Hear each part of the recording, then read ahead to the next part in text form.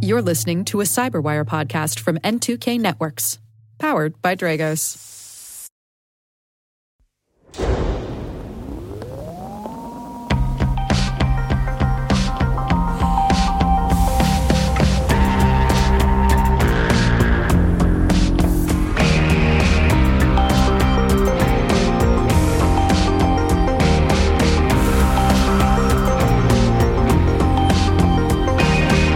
It's January 25th, 2023, and you're listening to Control Loop.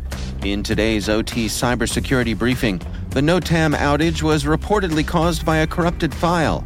The Copper Mountain Mining Corporation is working to recover its IT systems following a ransomware attack. DNV's fleet management software sustains a ransomware attack. Ukrainian hacktivists conduct DDoS attacks against Iranian sites.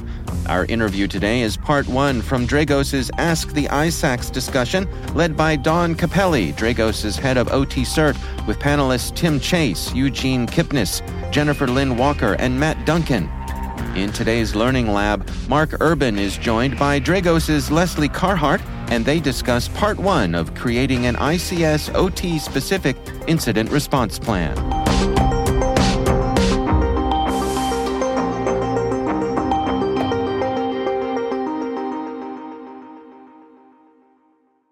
The U.S. Federal Aviation Administration ordered a nationwide grounding of all flights on January 11th after its NOTAM system went offline. That's the Notice to Air Missions system.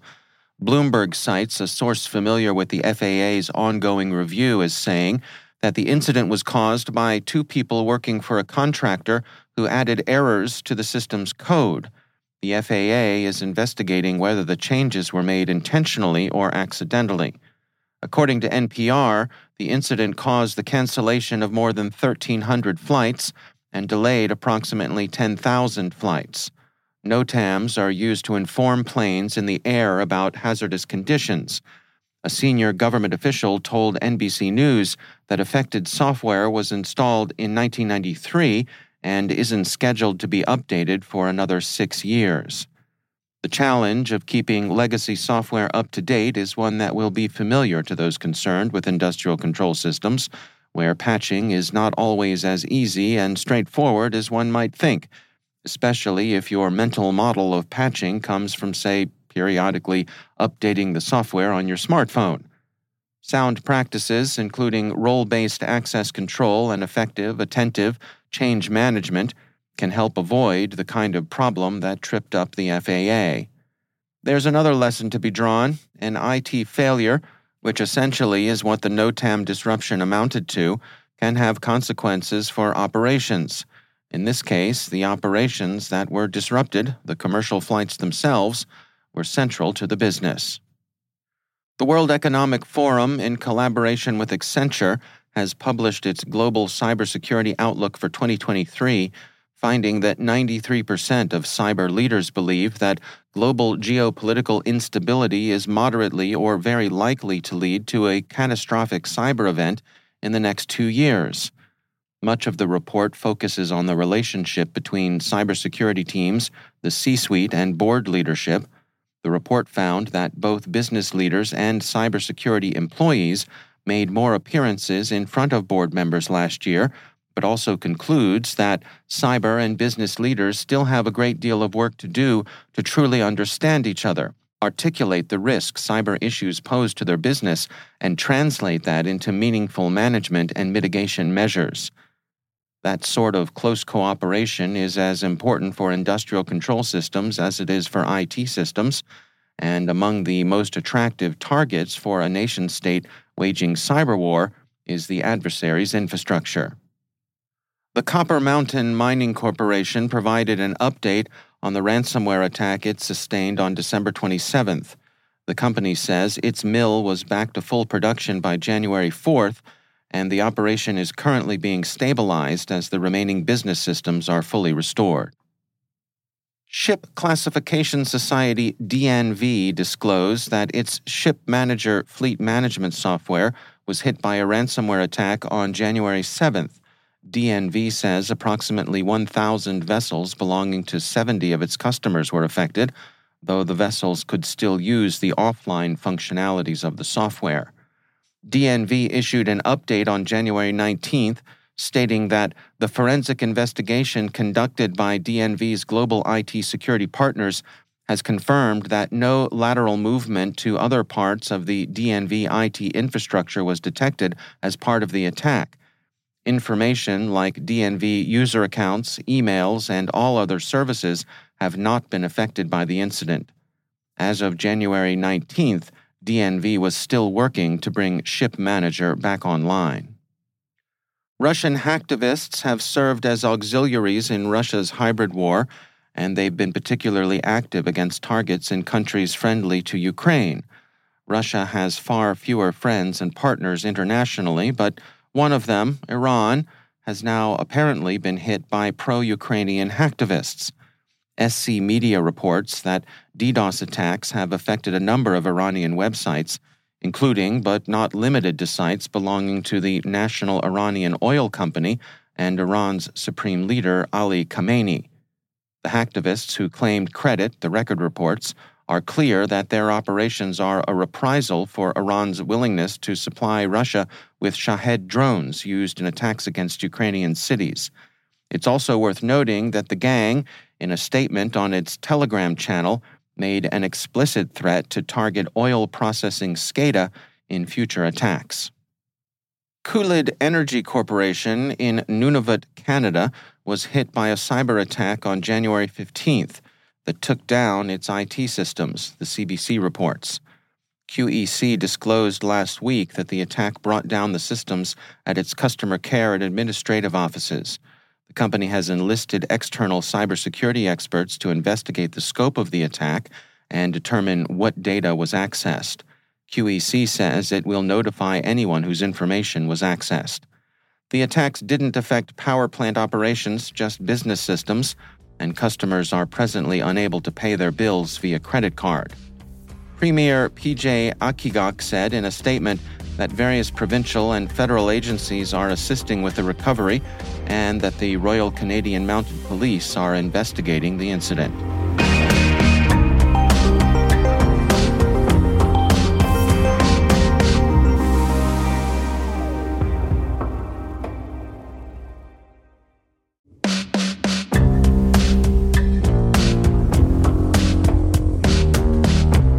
Our interview today is part one from Dragos's Ask the ISACs discussion. It's led by Dawn Capelli, Dragos's head of OT CERT, with panelists Tim Chase from the MFG ISAC, Eugene Kipnis from MS ISAC, Jennifer Lynn Walker from the Water ISAC, and Matt Duncan from E-ISAC. I know on this panel is very passionate about helping to protect critical infrastructure. And so I'm just really excited to have all of you here. I'd just like to start. Let's just jump right in and talk about what are the big challenges that your members are facing and how have you helped your members of your ISACs to respond? And let's go to you first, Eugene. Thank you, Dawn. So first I'll talk about a couple of the key threats that I just will quickly highlight. When we look at our community, the multi-state ISAC actually serves state, local, tribal, and territorial governments in the U.S. That's everything from, states like state of New York, obviously, to our territories like the Mariana Islands, and DC and other regions and governments. We also work with really small organizations. Actually, they make up the bulk of our membership. We're talking about small towns, county clerks and recorders who have a role in elections infrastructure too, which we're also the home of the elections infrastructure ISAC. So we work with all of those offices as well through that initiative and that ISAC structure. But we've got everything from your mosquito control districts in Florida to your local public utilities, including municipal water and municipal power. So where we've got some overlap and work and partner with our other ISACs a lot with those communities. And I would say that just to hone in on two key threats that we're seeing, ransomware continues to be crippling for small organizations. It doesn't just affect always the ability to conduct business efficiently. It's affecting the ability to deliver critical services to their constituents. We're seeing it across local small municipal organizations, like I mentioned. We're seeing it in the K-12 space for educational organizations, like school years aren't starting on time in some cases, even just an hour away from where I live due to ransomware attacks. And we're also seeing a lot of business email compromise. It's extremely lucrative. People are no longer just firing and forgetting basic emails. Sometimes there's some really intensive targeting based on sector that's going on that can be pretty effective and very unfortunate. And the reason for that is often organizations aren't well positioned with the effective business controls in place to manage these things. So we look at the cyber controls and we look at the business process controls from those two angles for how organizations can build the resilience and their strength against these two threats. We're seeing organizations, like I said, when it comes to like the business email compromise aspect of things, some organizations are losing substantial portions of their funds due to fraudulent wire funds transfers and such. It's a major issue for our small governments, school districts, local municipal utilities, et cetera.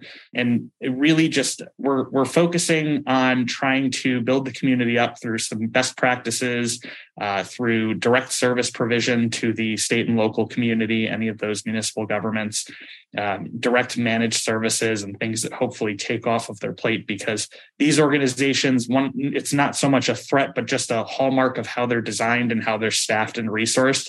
They are traditionally informally performing cybersecurity functions and sometimes informally performing IT functions at these organizational levels.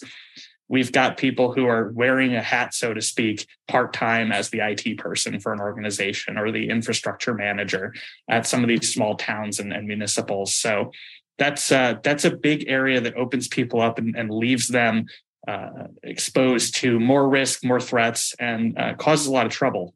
So hopefully later on and through this call, we'll talk a little bit about some ways to mitigate that. But that is a major concern of our community, is just that resourcing, the time and cycles they can put towards cyber, and the thoughtfulness and the resourcing they can pull on because they are working on just keeping the lights on sometimes. Thanks, Eugene. And when we had a prep call for this webinar, we all agreed that we wanted Eugene to go first because, Eugene talked mainly about IT threats in the MS-ISAC members. And let's face it, those IT threats are a threat to everyone. Even if the other ISACs are going to talk more about threats in the OT environment, IT is a vector to get into OT. So we all thought that would be a good place to start. So thanks, Eugene. And now we're going to go to Matt and hear about the electric sector and what kind of threats you're seeing and how you're helping your members. Hey, and thanks, Don. And I just want to give a shout out to my fellow ISAC members here, Jennifer, Tim, and particularly Eugene. We partner with all ISACs through the National Council of ISACs, but also on a bilateral basis, particularly the MS-ISAC, who's been a great partner of ours. So everything that Gene said about the threats to IT, election threats, we're in lockstep with them and really proud to have that partnership. So from an electricity perspective, I want to talk a little bit about the ever-increasing velocity and complexity in the security threat landscape facing electricity and what the EISAC and industry is doing about it. I want to remind people that defense is doable, especially if we take a collective defense approach, particularly in the operational technology environment. And while this call is focused on small and medium businesses, I want to point out in electricity, small and medium utilities are not necessarily as small as some of the businesses in the manufacturing sector or the water sector or other sectors, because in our case, small and medium-sized utilities are multi-million-dollar businesses. So that introduces a different type of complexity to the environment, as well as being regulated in many cases. So if you look at what the EISAC has done on behalf of the industry this past year, you can see that collective defense approach I mentioned in action. The ISAC has been on a strategic plan that includes a greater focus not only on OT, but supporting small and medium utilities. We're also leveraging access to unique data sets like the CRIS program, Dragos' Neighborhood Keeper, NRECA Essences, and a number of others to do hunt activities in our IT and occasionally OT data sets. And we're looking to grow those capabilities as more and more utilities deploy monitoring capabilities inside their OT environments, both north-south and east-west. We're also heavily integrated with the U.S. and Canadian governments, particularly this past year with the Russia invasion of Ukraine. We promoted the CISA Shields Up guidance to our members, but also created our own OT-specific Shields Up guidance for electricity entities, providing some methods and practices to increase OT cybersecurity. And of course, that was all available for free on the ISAC portal, which brings me to our membership. The ISAC membership continues to grow, particularly around events like the Russia invasion, the recent shooting of distribution substations on the physical side. And actually, 65% of our membership is from small and medium utilities. And many of those utilities are paying no additional cost beyond their standard NERC assessment to join the EISAC. So we have the benefit in that our program is free to many and doesn't cost any extra to the utilities. And I think that has helped grow our membership and our collective defense community, including with the natural gas subsector, the renewable power generation sector, as well as a vendor program that we recently started to counter the supply chain threat, which brings me to the threats we're seeing. So in the past year, there's no shortage of supply chain vulnerabilities that actors can use to implant ransomware, do wiper malware, and other malicious activities. And supply chain threats, particularly from managed service provider compromises, does present a very real and long-term threat and will remain a feature of our threat landscape. But it also underscores the importance of that remote access monitoring and response, particularly in OT environments. Major nation-state adversaries, specifically China and Russia, remain very active, and we have seen a marked increase in attempts to exploit our sector through real basic things that Eugene talked about, like phishing and credential harvesting campaigns. So you have to do those good basic cyber hygiene things well in IT to also be successful in OT, I would submit. In addition, we've seen an increase in surveillance activities and reconnaissance that are designed to look at networks and identify unpatched vulnerabilities and other commercial espionage activities. And these activities are reported to us. They're detailed in open source as well as classified sources, and it's also seen in our CRIS program. Ransomware, as Eugene mentioned, is the scourge facing our economy, and it's a reality of the world we live in. And it's a very real threat as we continue to see not only enterprise IT system compromises, including some in electric utilities in the US and Canada over the last couple of years, but these criminal ransomware services are only going to continue to seek out targets, pick out unpatched vulnerabilities to try to get paid. And so we need to work together to respond to that. Finally, even though this is a cybersecurity focused webinar, I do want to point out that the EISAC is closely monitoring the recent physical security events that were impacting electric distribution facilities across the country. And while the North American bulk power system has not been affected, the EISAC is directly coordinating with the electricity industry as well as federal and state government entities to keep its members and partners abreast of the latest information regarding these troubling physical security incidents. I could certainly say more, and I will, but Dawn, let me turn it back to you. Yeah, it's been a crazy year. Boy, when you listen to all of that, you think about we started with the Russia-Ukraine war and now the physical attacks that, in security, we never get to rest. Yeah, unfortunately, for many decades, we were essentially protected by our oceans, but now the grid is really part of the geopolitical battlefield, whether it's nation state actors looking to influence political decision making by U.S. government or NATO governments, or even ransomware criminals or other groups trying to get paid. We really need to step up our game and work together to counter threats that were not there a generation ago.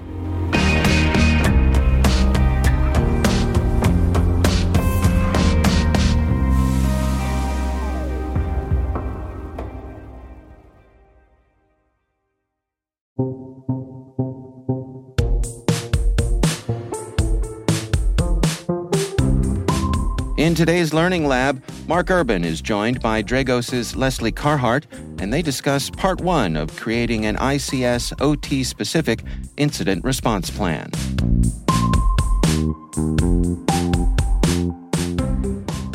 Hello once again, Mark Urban with the Learning Lab on Control Loop. Today's topic is incident response for cyber incidents in industrial control systems and operational technology. And to help us understand that world better, I'm joined by Leslie Carhart, one of our own here at Dragos, the Director of Incident Response for North America. Welcome, Leslie. Thank you for having me, Mark. Yeah, of course. So maybe we can start with a little bit of your background, kind of where you come from, some of your experiences, especially as they're relevant to incident response. Sure, I'd love to. I've been working in cybersecurity specifically for about the last 15 years.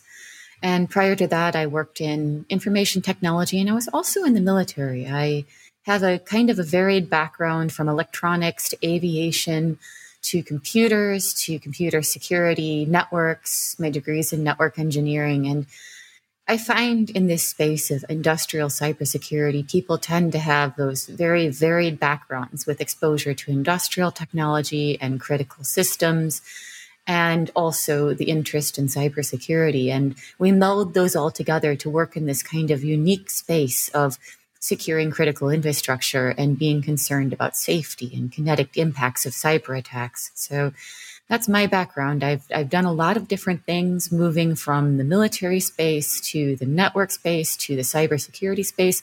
But where I'm really happy and I'm really passionate now is working with cybersecurity and specifically incident response. So doing response to breaches and intrusions into critical infrastructure networks, because it's so important.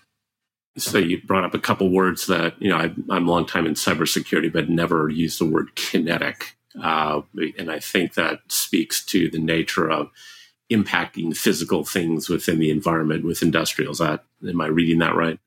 Absolutely. We refer to kinetic cyber attacks as a way to differentiate these attacks that potentially have an impact that's physical in the real world. So we're talking about tampering with machinery and things that move things in the real world, heat them up, cool them down, move them cross-country. So physical impacts in the real world that can be caused by computer systems, either through a maintenance fault or mechanical fault or a malicious actor trying to do something on purpose.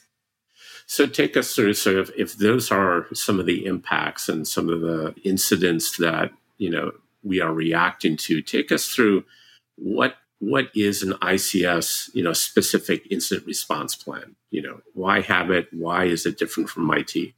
Yeah, so it's always important to have a plan for what's going to happen and what you're going to do if there's an intrusion into your network, whether that's an enterprise network or an industrial network. Anybody can be a target. You could be a target, just be a test bed for somebody else. Or you could be a way to reach another network if you have partners, peers, vendors, etc. So anybody can be in a target. And no matter how well you defend, there's always some potential, some percentage chance that you will have an intrusion, an incident, a breach, etc. So you need to prepare for what you're going to do, because it gets much more expensive, much more costly to not prepare in advance. Incident response consulting rates, they aren't cheap for a reason. You're dealing with things on fire. You're dealing with an emergency. So having somebody come in and not have any preparation and plans in place in advance, that can get pricey for any organization. So of course, we encourage organizations to have a plan in place and prepare as much as they can, no matter how little of a target they really think they are, how little likelihood they see of having some kind of cyber attack, purposeful or other. It's a good idea to have that in place. Now, most organizations have some kind of plan in place for what's going to happen in their enterprise environment if, say, they get ransomed or something gets stolen off their corporate network, they have a data breach. But industrial networks, that's kind of a new frontier. And as we mentioned earlier, these can have really real physical kinetic impacts on the real world, life and safety. We know how bad it can be if an industrial network has a problem. We've seen industrial accidents. We know what that can look like. So there's big potential there for real physical harm to the world and to people. And dealing with cybersecurity incidents in these environments is very, very different for a lot of reasons. First of all, we're thinking about those physical impacts in the real world. So our number one priority is keeping things safe in these environments, keeping people safe, and keeping the equipment safe, making sure there isn't environmental contamination. So our priorities can be somewhat different. And our decision-making during an incident response effort is very different. But that's only one piece of the puzzle. We also have to be able to function and do incident response in process hazard environments. We have to take safety considerations into our account as we're doing our incident response. And we have to deal with very, very different technologies, because not only are there a lot of legacy technologies, incredibly old technologies doing very critical things in these industrial environments, but we also have low-level devices, so things like RTUs and PLCs, SCADA systems, etc., that might not be running a familiar operating system or even an operating system that's documented well. So doing forensics and figuring out what's been done to them can be much more challenging. And all of that put together also means that we have to be able to make good decisions about what to do in these environments, because we never want to cause a worse impact than a malicious person or a piece of malware as the incident responders. We have to take all of these factors, the legacy sensitive systems, the low-level devices, the process and safety critical decision-making into account when we're doing response to a cybersecurity incident so that we don't do something worse than a potential adversary might. Yeah, so interesting in the IT world, it might be the theft of data or availability of a particular, server that's the impact. Here in industrial, we're talking about a completely different game and, impacting safety systems, potential environmental impacts, different types of systems, old systems, and all the downstream impacts from that. It sounds like a very different world than the IT world. I'll be blunt. There's certainly, people's lives are on the line with these systems. If you make a mistake or you make the wrong decision, somebody could potentially die. That's a good point about the criticality of it. So if it is a critical world, it is a different world, what are some of those key elements that you see in the industrial world around a good incident response plan? So the number one thing is having a good relationship between the incident response team, the cybersecurity professionals who will be doing incident response or assisting with it, and the operators and engineers who are on the process side of things. If you don't have that functional relationship, you're going to be in deep trouble if there's a cybersecurity incident. There's, in a lot of cases, a level of animosity and hostility between cybersecurity and industrial staff. That can be because of misunderstandings and miscommunications and misdirected efforts over many, many years. So a lot of the environments we come into, these teams don't communicate well. And there has to be good coordination between the facility management and the engineers and the operators, local IT staff, and the cybersecurity people to survive these incidents. So number one thing is get that relationship, get your house in order. That's going to help you do the rest of your planning and understand what to do during a cybersecurity incident. Okay, so get the house in order, iron up those relationships between the responders and the operations part of the business. What are some of the next elements? Next, we want to understand our environment. That's really crucial. So having a good understanding of how our network is laid out and what technologies are in place. So that means network maps and asset inventories, understanding where we have architectural deficiencies and how we can shore those defenses up. We start with the fundamentals. I know that Out there in the cybersecurity space, you'll hear a lot of sales pitches for really advanced technologies to plug into your network. We're back to the fundamentals in ICS, really. And everywhere, we need to get the fundamentals done first to really do effective cybersecurity. So we need to know what's out there to secure it. We need to know how it's laid out, and we need to start trying to shore up and improve our architecture where we can.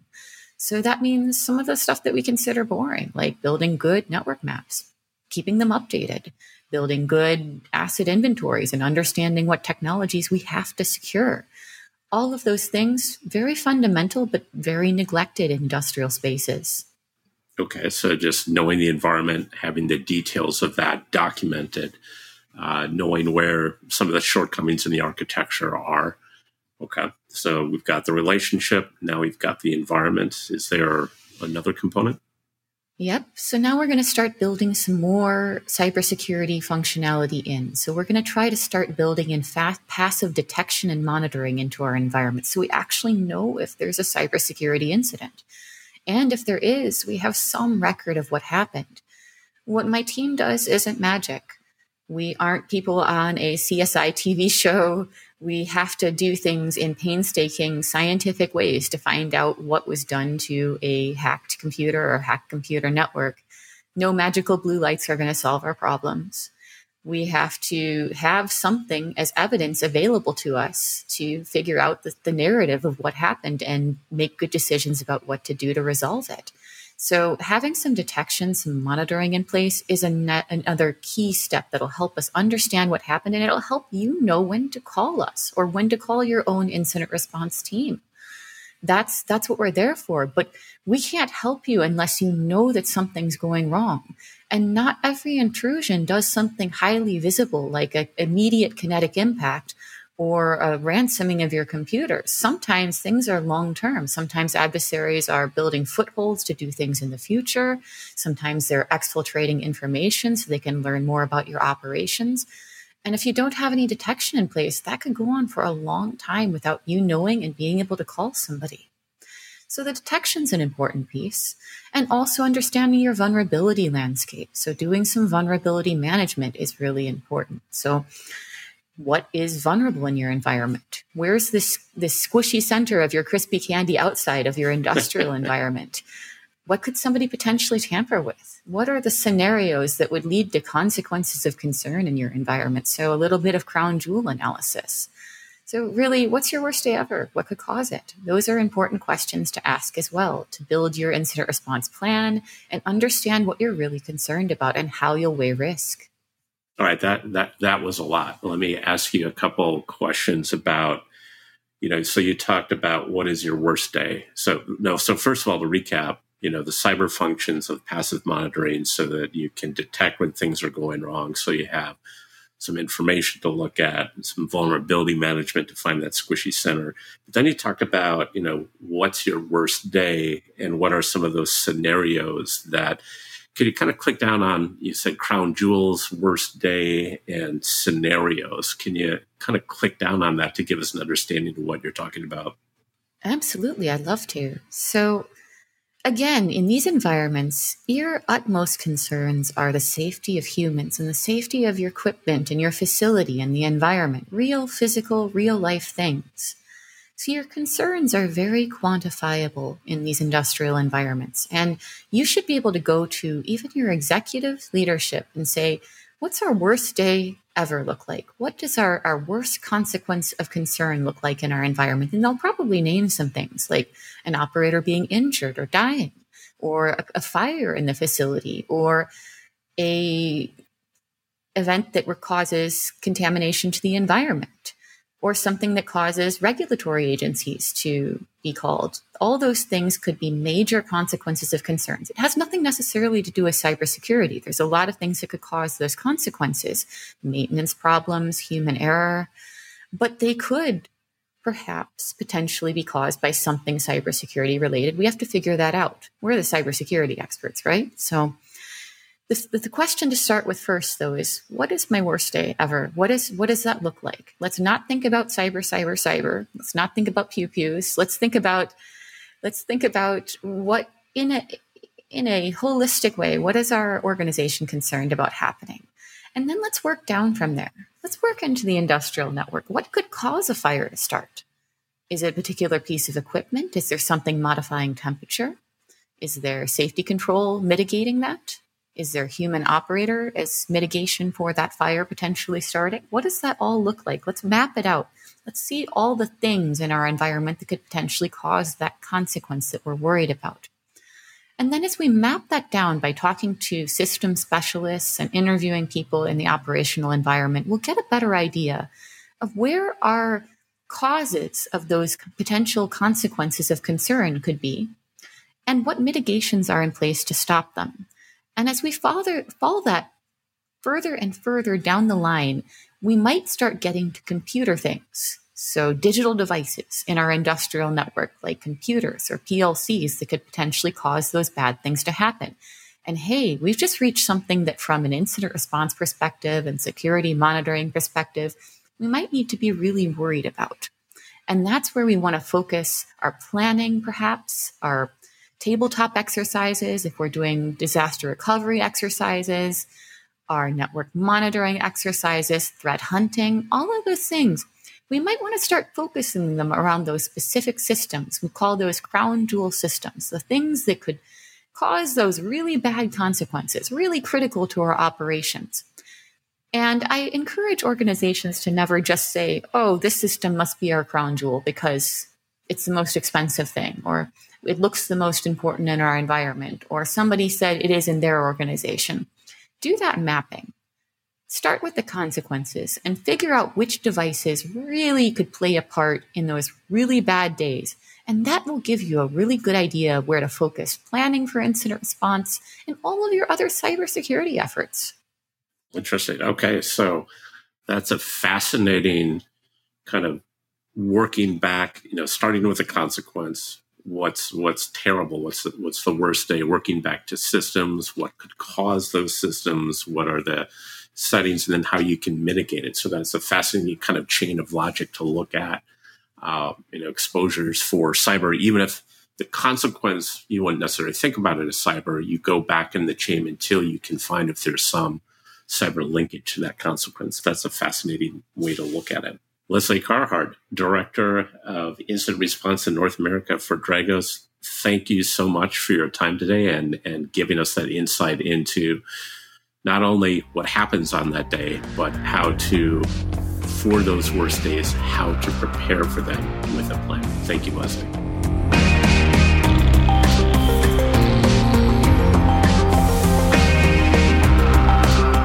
And that's Control Loop, brought to you by the Cyberwire and powered by Dragos.